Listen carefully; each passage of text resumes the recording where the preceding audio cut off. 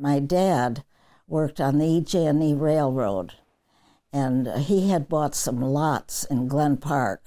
He'd bought 2 lots, and he helped build a small house on one lot while he started a bigger house next door that was at 44th and Maryland Street. It was multinational. Polish people seemed to go on one lot. We were German, and we lived on Maryland Street. My first girlfriends were Polish, and they lived on 45th Avenue.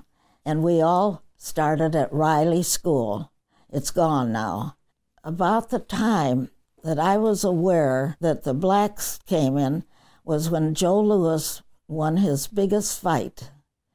I remember because there was a Roxy Theater on Broadway near Ridge Road, and there was a whole group of black people came down for this big fight that he had won. And I was a kid. I was probably 12 or 13 years old. But that was a big affair.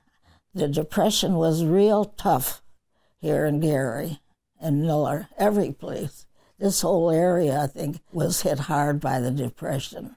I can remember we were poor, and my mother was working in a grocery store then. They were divorced, and a lot of people were on relief. I had won a scholarship to the University of Chicago, but I couldn't afford the tuition. So junior college was wonderful. I think we only paid about $8. They had 3 junior colleges in Chicago then, and they all had the same curriculum as the University of Chicago, so you couldn't beat it.